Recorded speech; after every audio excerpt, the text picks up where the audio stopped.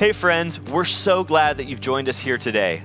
My name's Kevin, and I'm one of the pastors here at Friends Church in Orange. And whether you're watching this message online or listening to it in your car or on a run or wherever you are today, it's our hope that the words that are shared, that the message of God that is shared in this message will give you hope, life, and encouragement as you seek to live faithfully for Jesus in the midst of your world. If you'd like to connect with us, you can do so by going to our website. We'd love to meet you, we'd love to connect with you, and we'd love to serve you in any way we can.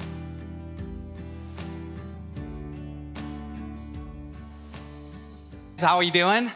Good. It is hot, as we said, so we're gonna make this super fast, and we'll get out. No, just kidding. No, we're gonna settle in a little bit because, as you notice, we do have our home spaces around here, and so today we're talking about home. We're talking about what it looks like to come home, to be home, to kind of just rest somewhere. And so as I was thinking about this topic, I started thinking about what is home? Because in order to say come home, you got to think about, well, what are you coming home to? So every single one of us has a different home. We have a different place where we feel comfortable, we feel safe, where we feel like we can just put our feet up and rest. But one of the common things that I've noticed about homes that we feel safe and comfortable in, it's not just the space, it's also the people, right? People actually really make a house a home. And so today we're going to be looking at that. And as I was thinking about this topic of homecoming and the next couple of weeks coming home, it's so fitting because my life right now, I am in the middle of two different homes, which is a great problem to have, but just let me paint the picture for you. So a few weeks ago, we're in our kitchen and I look down, I see some like black stuff coming through our floorboards in our kitchen. I'm like, I go down and look at it, I'm like, oh, that's mold for sure. So then we take out the floorboards, there's mold all underneath our kitchen, our cabinets, so we had to take everything out. So the past 6 weeks, we've been living in total, just like everything's kind of a mess. Refrigerator's in the living room, like which is also the playroom, which is also like our dining room, and it's like everything's together, the kids are there, it's just like, oh my gosh. Well, at the same time, we've been looking for a home for a long time, like a new home to move into, and we got a home. And so we're moving in 2 weeks, and so it's like not only are we moving, but we're in our house. We can clap, sure, thank you. It's massive. I say that to just let you know, my house, my life, it's a little bit chaotic right now. Like where I'm living, it's not very settled. And so, and if you know anything about me, I like things really settled and calm and peaceful. So this life right now that we're living is it's out of control. And I'm like, what is happening? This is madness. And it's caused me to realize a house is just a house. A place is just a place. And yes, I want it to feel comfortable. Yes, I want to feel like I'm settled. But really, it's more about the people in my life. That's really what makes my house a home. And I was actually really able to think about this because a couple days ago, Michelle and I celebrated our 15-year wedding anniversary on Thursday. That you can clap for because 15 years, you guys. But as I was thinking about that, Michelle is my home, right? She's one of the people that I'm like, when I'm with you, I'm home. We've moved to now we're going to be 5 different places. Like, it's not about our house. It's about us together. And I just want to show you, this is a picture of us at age 18 years old. How great is this? 18 years old when we met. Yes, we got married at 18. No, we dated for a few years. But look at, I don't know if it was the necklace or like the candy stash, but there was something about it that Michelle was like, I got to marry this guy, you know? This guy's got it figured out. This is us, our very first group date. 19 years later, this is us now. This is a picture of us now. This is what it looks like. One of us has gotten more beautiful. One of us has gotten a lot older. This is just what happens, more gray in the beard, you know? That would be me. And so we're finding out what it looks like to have a home together. We now have our 2 boys, and they just started school, so we can throw that picture up too. This is my home when I think about home. I think about these guys. I think about our family. I think about this is so beautiful. I don't care where we live as long as I'm with my people, you know? But I also thought about other people in my life, because it's not just my family. I thought about my life group. I want you guys to see this picture of my life group. This is also my family. This is also my home. These are my people who walk through the hardest times of our lives together with us. They're the people that know us and love us and pray for us. And if I'm with them, I feel comfortable. I feel at peace. I want to show you another picture. This is of a couple alpha sessions ago. This is our alpha crew. These people I now feel at home with. This is my family now.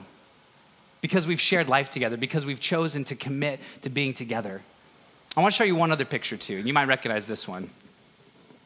This is you guys.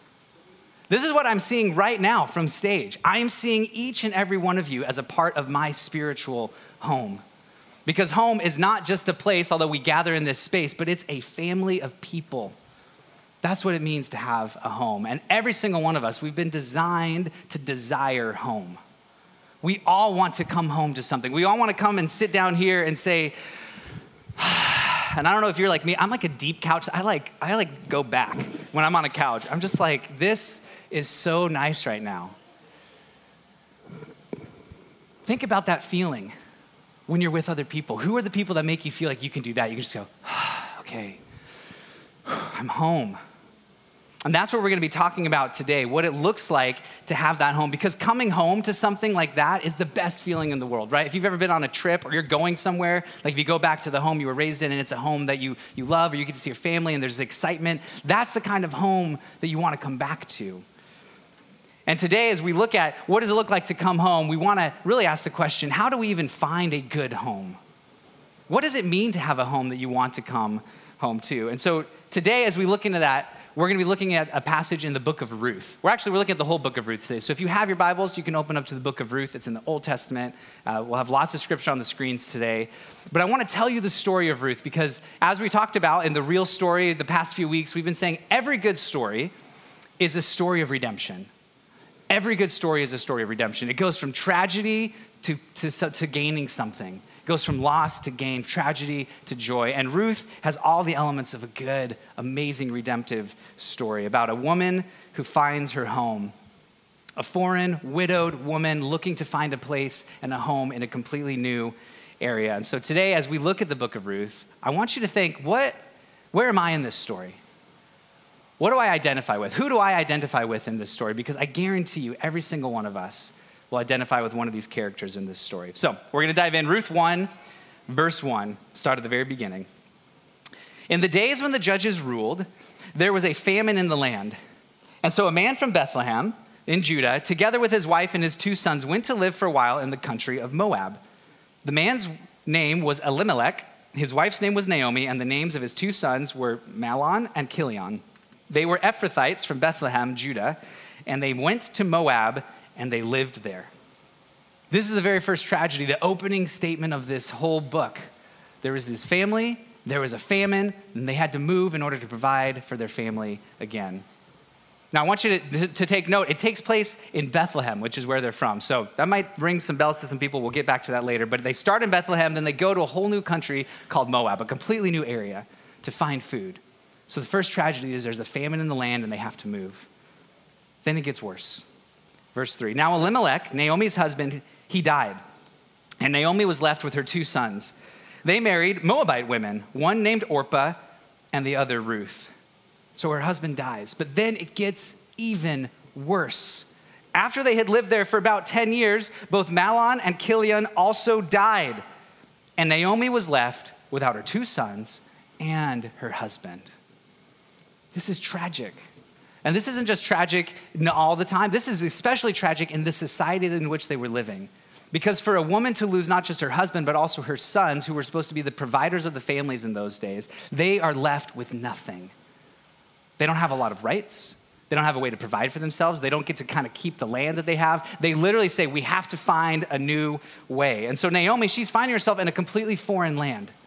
She doesn't even live there. She doesn't have any family there. All she has is these 2 daughters-in-laws. And these 2 daughters, they're in this land with their husband's mom, but they're like, well, are we going to stay with her? Like, that's not good. We should probably go back to our families. What are we going to do? And so together, they're in this desperate situation, a situation where they don't have anyone to provide for them, to protect them, to care for them. And so we see what Naomi does and says to her daughters in verse 8 as they come to this situation. Then Naomi, she said to her 2 daughters-in-law, go back, each of you to your mother's home. May the Lord show you kindness as you have shown kindness to your dead husbands and to me. And may the Lord grant that each of you will find rest in the home of another husband. Now, we're going to talk a little bit today about what does it mean, women needing husbands in their lives to provide for them. And yes, I know, in this world, we're like, okay, feminism, guys, you don't need a husband, to survive in this life. But in this culture, they did. That's a very big part of what we're going to look at today, because if they didn't, there would be no protection for them. So it's a big part of it. So Naomi knows what they need most, that they need to be with their families. They need to go back to their families, marry back into their own people, and kind of go on their way, and Naomi's going to head back home without them.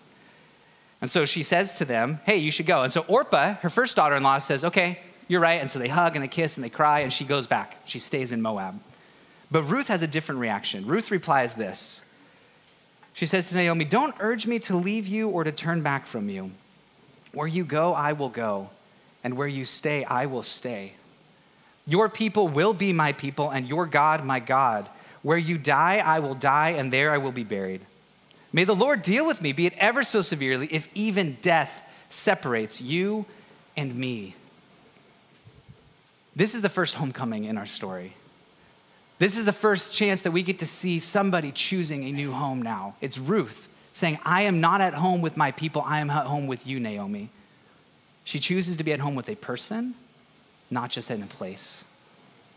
And so as she does this, we get to see that not only is she her heart with Naomi, but her heart is with Naomi's God, which is fascinating to me. I grew up a Christian, and I've always felt like I've known the Bible, but I've never really thought about Ruth is not an Israelite. She doesn't know God. She had her own set of religion and systems and stuff in Moab. And so when the Israelites came in and when she married into Naomi's family, she adopted their religion. She says, your God is now my God. So it seems like maybe a small choice to say, okay, we're going to kind of like merge into the family. But this has massive implications, not just for Ruth, but for her family and eventually for the entire world, which we're going to get to in just a little bit. So she chooses Naomi and she chooses Naomi's God. And so ultimately, she's found a home with Naomi. So that was the first homecoming. Now the second homecoming, they end up going back to Judah, to Bethlehem, the town of Bethlehem. And as they come back, Ruth is with Naomi, and Naomi comes back, and she is despondent. In fact, she tells the people, they're like, Naomi, you're back. And she says, yes, but God has abandoned us. Don't call me Naomi anymore. Call me Mara, which means bitter, because God has abandoned us. He has taken away my husband and my sons. God has not followed through with his promises. And so the end of chapter 1 ends with Naomi and Ruth back in Bethlehem, totally at a loss for what to do. What are we going to do? So chapter 2 then opens. They mention a man named Boaz, which we'll get to in a second. But then in chapter 2, verse 2, Ruth says to Naomi, she says, hey, Naomi, let me go to the fields and pick up the leftover grain behind anyone in whose eyes I find favor. And then Naomi agrees and says, go ahead, my daughter. And this is interesting because initially when I read this, I thought, oh, so she's just going to go work and she's going to make money and then she's going to provide for her and Naomi. But that's not what's happening here.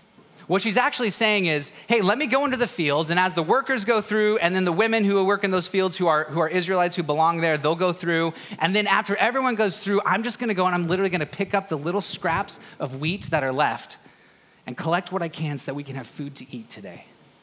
She's literally begging for table scraps in somebody else's field. Because as a foreigner, she has no rights. She has no place there. She's not encouraged to be there. So she has to do whatever she can to get food. And so Naomi says, yes, that's good because we need food. Go, Ruth, do what you can. And so as she's there collecting and following everyone, and I can imagine just her demeanor just being like, I'm not here, like nobody see me. I'm just providing for myself right now. I'm just trying to take care of myself and my family.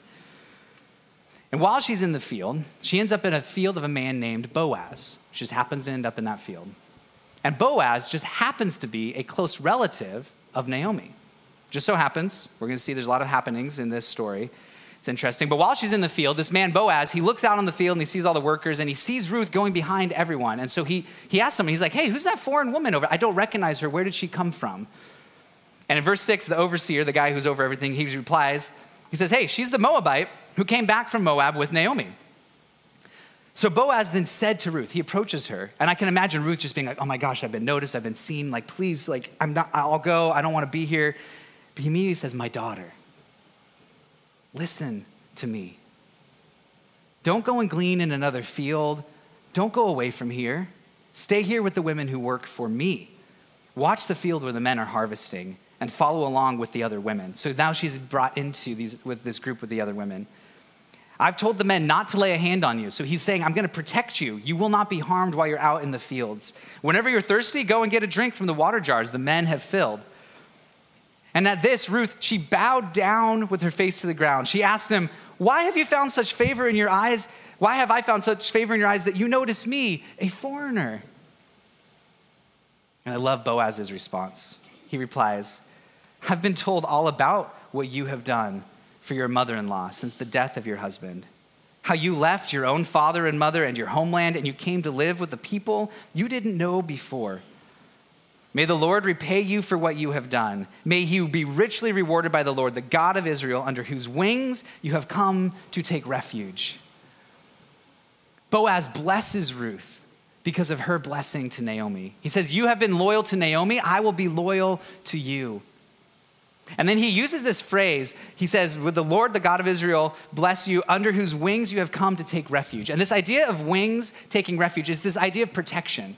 It's like a mother bird, like protecting her nest and saying, you cannot harm my kids. That's the idea that God protects his people. And so because Ruth said yes to God and said yes to Naomi, she's now under his protection. And this same phrase is going to come up later in this passage. Just keep that in the back of your head. So you've come to take refuge under God. I love Boaz's story here. And something interesting that I learned this week is that the name Boaz, it actually means man of noble character. Which is pretty amazing because as you read the story, you're like, this is a man of noble character. He lives out his name. He sees Ruth's plight, he sees this, and he honors her and his cousin Naomi, and he says, I will provide for you. And I think part of it, he provides for them because of their loyalty, because of Ruth's loyalty to Naomi. He says it right there. But there's something else that I found as well, that in the book of Deuteronomy, which is where the Israelites would go and they had their law, and it told them how to live in the land. Deuteronomy 24:19 gives the Israelites this command. It says, when you're harvesting in your field and you overlook a sheaf, it's like the little things in the ground, don't go back and get it. Leave it for the foreigner, the fatherless, and the widow, so that the Lord your God may bless you in all the works of your hands. I can just imagine that Boaz knew this in his heart and in his head and said, there's a foreign woman. Not only is she a foreign woman, she actually is a part of my family now, and I now have obligation under God and under the law to protect her and to provide for her. Once again, Boaz, a loyal man, a man of good character. And so he provides for her. He says, I'm going to take care of you. So he sends her back. He's like, hey, not only can you stay in the field here, let me give you some extra grain. He kind of fills up like her dress, and she like goes and she's got all this stuff. And she comes home to Naomi at the end of chapter 2. She comes home and she's like, Naomi, here's all this stuff. And Naomi's like, oh my gosh, this is amazing. You got more food than we need for today. And Ruth's like, yeah, not only that, I met a really great guy. He provided for us. And then Naomi was like, okay, so who is this man? Who is this man? She says, well, his name is Boaz. And as soon as Naomi heard the word Boaz, her eyes light up. And she says this, verse 20, the Lord bless him, Naomi said to her daughter-in-law. He, the Lord, has not stopped showing his kindness to the living and the dead. She added, that man is our close relative. He's one of our guardian redeemers. Going to that first part, the Lord bless him. The Lord has not stopped providing for us. Does that sound like Naomi at the end of chapter 1? Naomi at the end of chapter 1 was despondent. The Lord has given up on us. The Lord has nothing for us. The Lord has abandoned us. 20 verses later, the Lord is amazing. He is so good. He's provided for us. Can you resonate? Man, the Lord never provided for me. Oh, the God's abandoned me. 20 verses later, oh my gosh, you guys, you'll never believe what God has done. Like, this is amazing. And I love Naomi's faith in that, to say the Lord has not abandoned us, because her faith was renewed. And why was it renewed? Not just because she was like, oh, Ruth has some food, but because of who Boaz is. She uses that phrase, that man, he's our close relative. He is one of our guardian redeemers, which is a word that we don't use. It's not even a word. It's like two words that we put together, but it's a word in the Old Testament here. And it's really an Old Testament familial word, which essentially means someone who has the obligation to redeem a relative who is in serious difficulty. So in the Old Testament, they actually had part of their law was to say within a family structure, there were certain men that were given the responsibility to be the guardian redeemers who would protect and defend and would stand up when people needed help. I like how Thea Lunk describes it. She says, this person was expected to rescue or ransom or buy back or recover or redeem anyone or any property that was in danger of being removed from the family by poverty or war or death. Ruth was in danger. Naomi was in danger because of death, because of poverty. And so Boaz, as one of the guardian redeemers of the family, says, hey, it's actually my responsibility to step in. Now, I don't know if Boaz knew this or if he was aware of this, because it doesn't talk about it in the second chapter.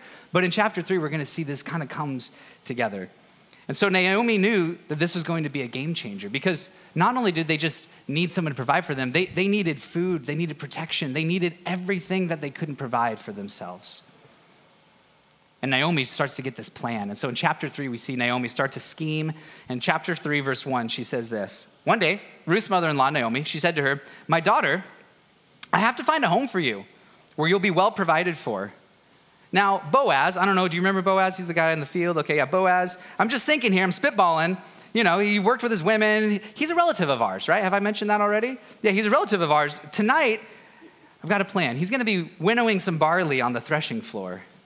Wash, put on perfume, get dressed in your best clothes, then go down to the threshing floor, but don't let him know that you're there until he's finished eating and drinking.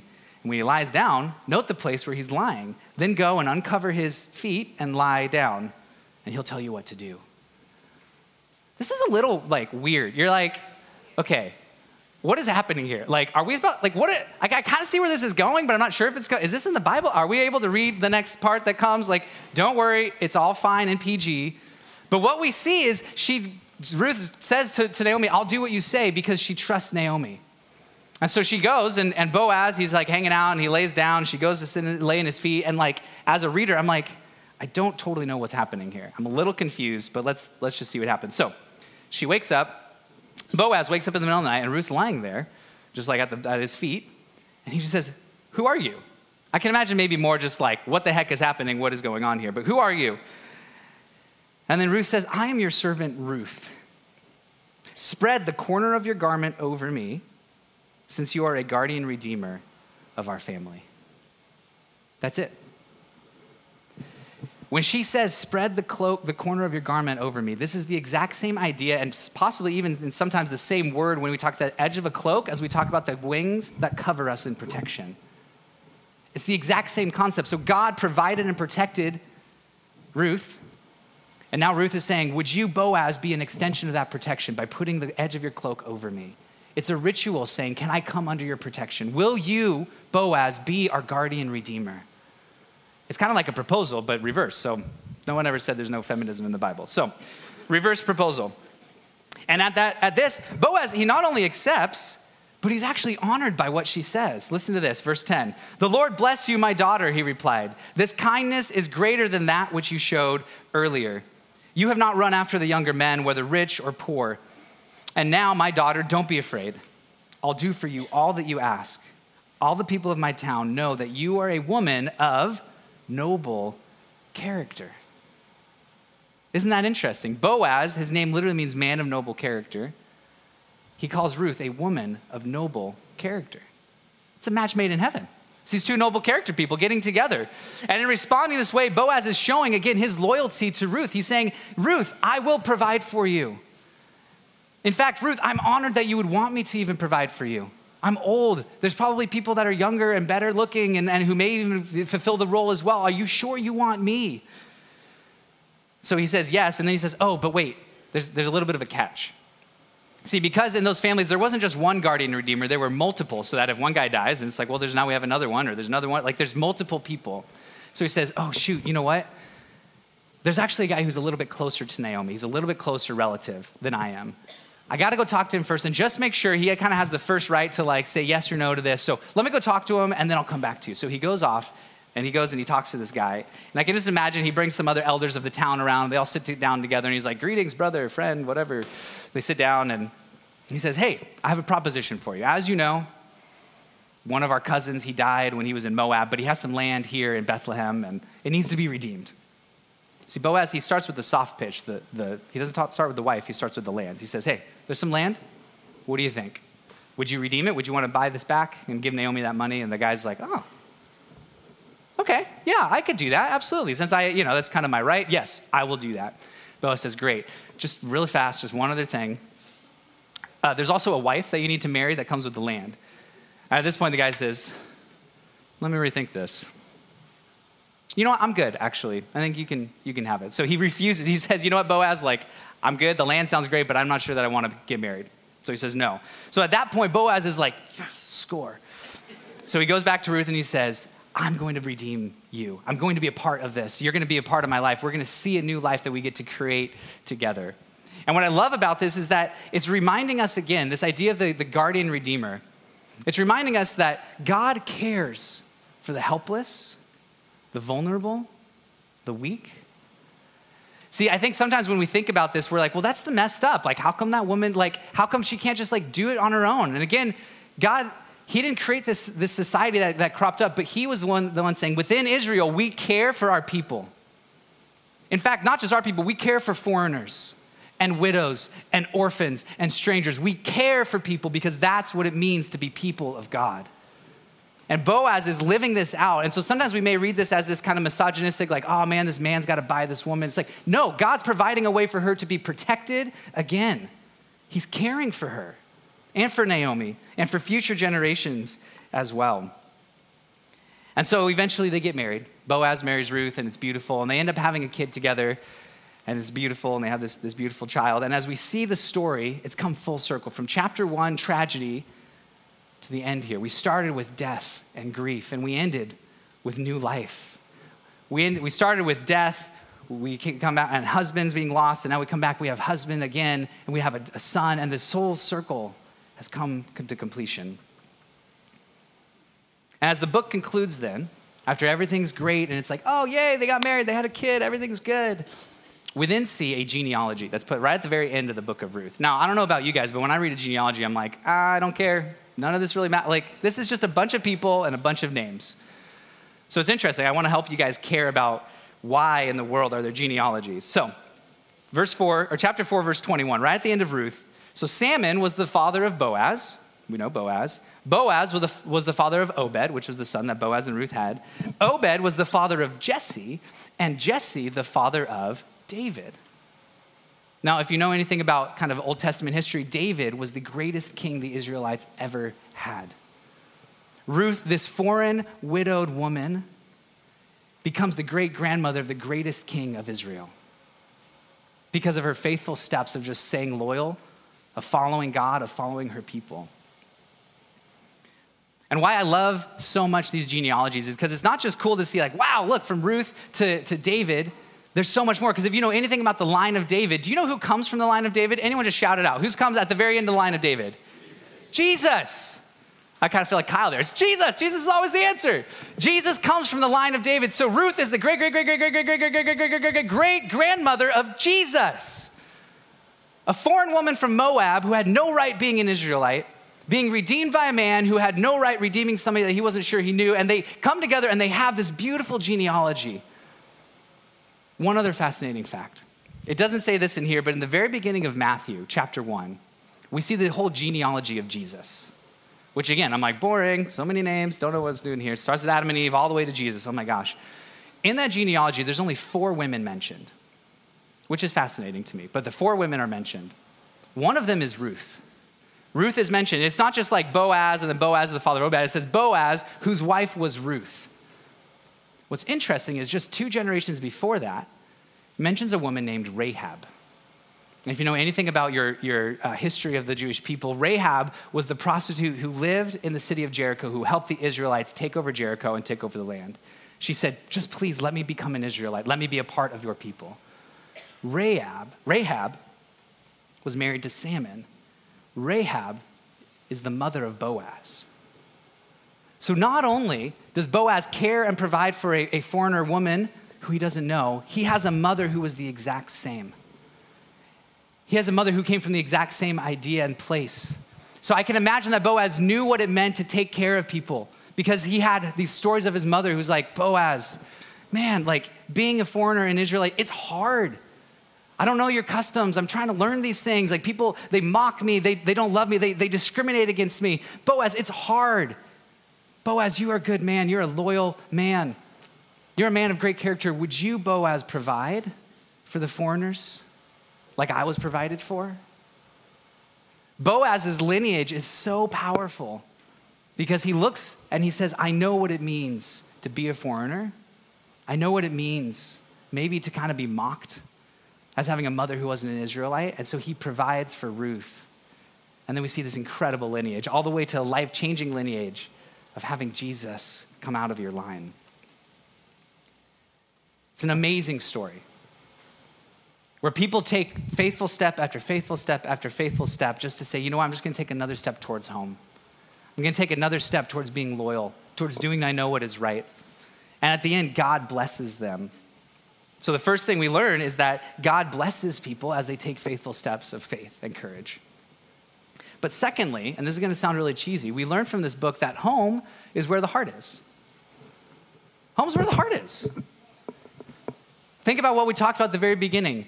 Our homes are really about the people that are there. You may not feel at home in your actual house. You might feel at home with friends. You might feel at home at work. You might feel at home with a spouse or a boyfriend or significant other. You may feel at home somewhere else. But I do know this. A couple years ago, all of us experienced what I kind of feel like was a famine, similar to the beginning of the book of Ruth. We went through a massive pandemic. And wherever you landed on all that, however that worked out, I know that your life was massively disrupted. Massively. And not just work-wise or money-wise, which is part of that, or food, or I didn't have enough toilet paper, all those things that came at the beginning of it. Your relationships were affected. You've lost good friends. You've lost family members. Maybe you've lost a church because of everything that went down. And each one of us, like we said in the beginning, we want to come home to something. We want to find a place where we can say, that is my home. And the pain over the past 2 years has left us in this state of feeling like we need another good home. We need to come home somewhere. And so maybe some of you today, you came in this church and you're like, I've never been to Friends before. I've never even experienced this place before. And now I'm here and I don't know what that means. And we'd love to have you make a home here at Friends. Maybe some of you walked away from faith in general. You were like, you know what? This past couple years has been enough. I'm good. Now I'm here back at church. I don't know how I got here. Someone invited me or someone forced me to be here, but I don't know if I can really find a place at a church again. And for you, maybe it's just taking one little step to say, what if I just tried it? What if I tried coming in and getting connected and finding a place again, a home? Because you want that. We all want to sit on that couch and we all want to just, okay, I want to be known. I want to know other people. We want to be a part of a community. Some of you were a part of communities here at Friends. You were in Rooted. You were in a life group. You had connection. But the past couple of years, things have just kind of gotten wonky. People have moved. Political differences, all those things has kind of created this new disruption. And so today you're finding yourself saying, man, I really want to be back in community again. I want to get reconnected. Maybe today you're like, oh, I'm super connected. I'm good. Great. The Lord bless you. That's fantastic. But I know for a lot of us, we're looking for home again. And so when you came in, you each got these cards. They're on your seats in front of you. I just want you to grab this and look at it. This isn't like a program promo, like, hey, get involved in our programs. This is an opportunity to come home. This is an opportunity. If you found yourself saying, I've never been connected at a church before, or at least I've never been connected at this church, and I want to know what you're talking about. I want to experience that sitting down on a couch, being able to show some pictures up on the screen saying, I have a new family now. That's what Alpha is. If you're looking to get connected here, I want you to be a part of Alpha. If you've been connected and you're like, man, I just got to get reconnected, great. We have this thing called the group relaunch. It's really easy. Just show up next Sunday night. We'll put you back into a group. You were in Rooted before or in Life Group, and now you're just like, I don't know where I land. Come back. Come back home. We'll get you connected. So maybe the next step of faith for each of you is just to flip the card over and to just write your name and your email on this side. On either one, wherever you land in that, and say, I think I'm ready. I think I'm ready to take a next step. Because when I look at the book of Ruth and her story, she didn't know. She didn't know what was going to happen. She just said, well, now this tragedy's happened, and now I'm going to stick with Naomi. I'm going to stick with the family. She didn't know what was going to happen with Boaz, but she said, you know what? I'm going to take a faithful step to go work in a field. I'm going to go take a faithful step to lay down at his feet and just see what happens. I'm going to take a faithful step, faithful step, faithful step. And eventually she found an entirely new home and community. That could be you today.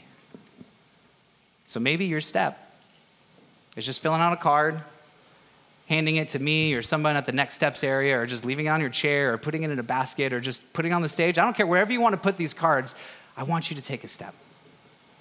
Because I believe God wants each and every one of us to come home today. Let's pray. Jesus, we thank you that you are with us. And Jesus, as I think about this idea of coming home, we can come home because you are a good dad who has created a good home for us. And while we can't have heaven completely right now, you have given us a taste of it through community. And so God, I just pray whoever's in this room right now who needs to hear this, that they would hear that it is time to come home. It's time to re-engage. Because they have that longing. I have that longing to be connected, to be in community, to know that I am known, and to know the stories of others. So God, through your word today, would you convict us? Would you move us? And ultimately, would you give us the desires of our heart, which is to come to a good home, God. God, we thank you. Thank you that you speak to us and that you go before us and you're with us, Lord. We love you. We pray these things in your name. Amen.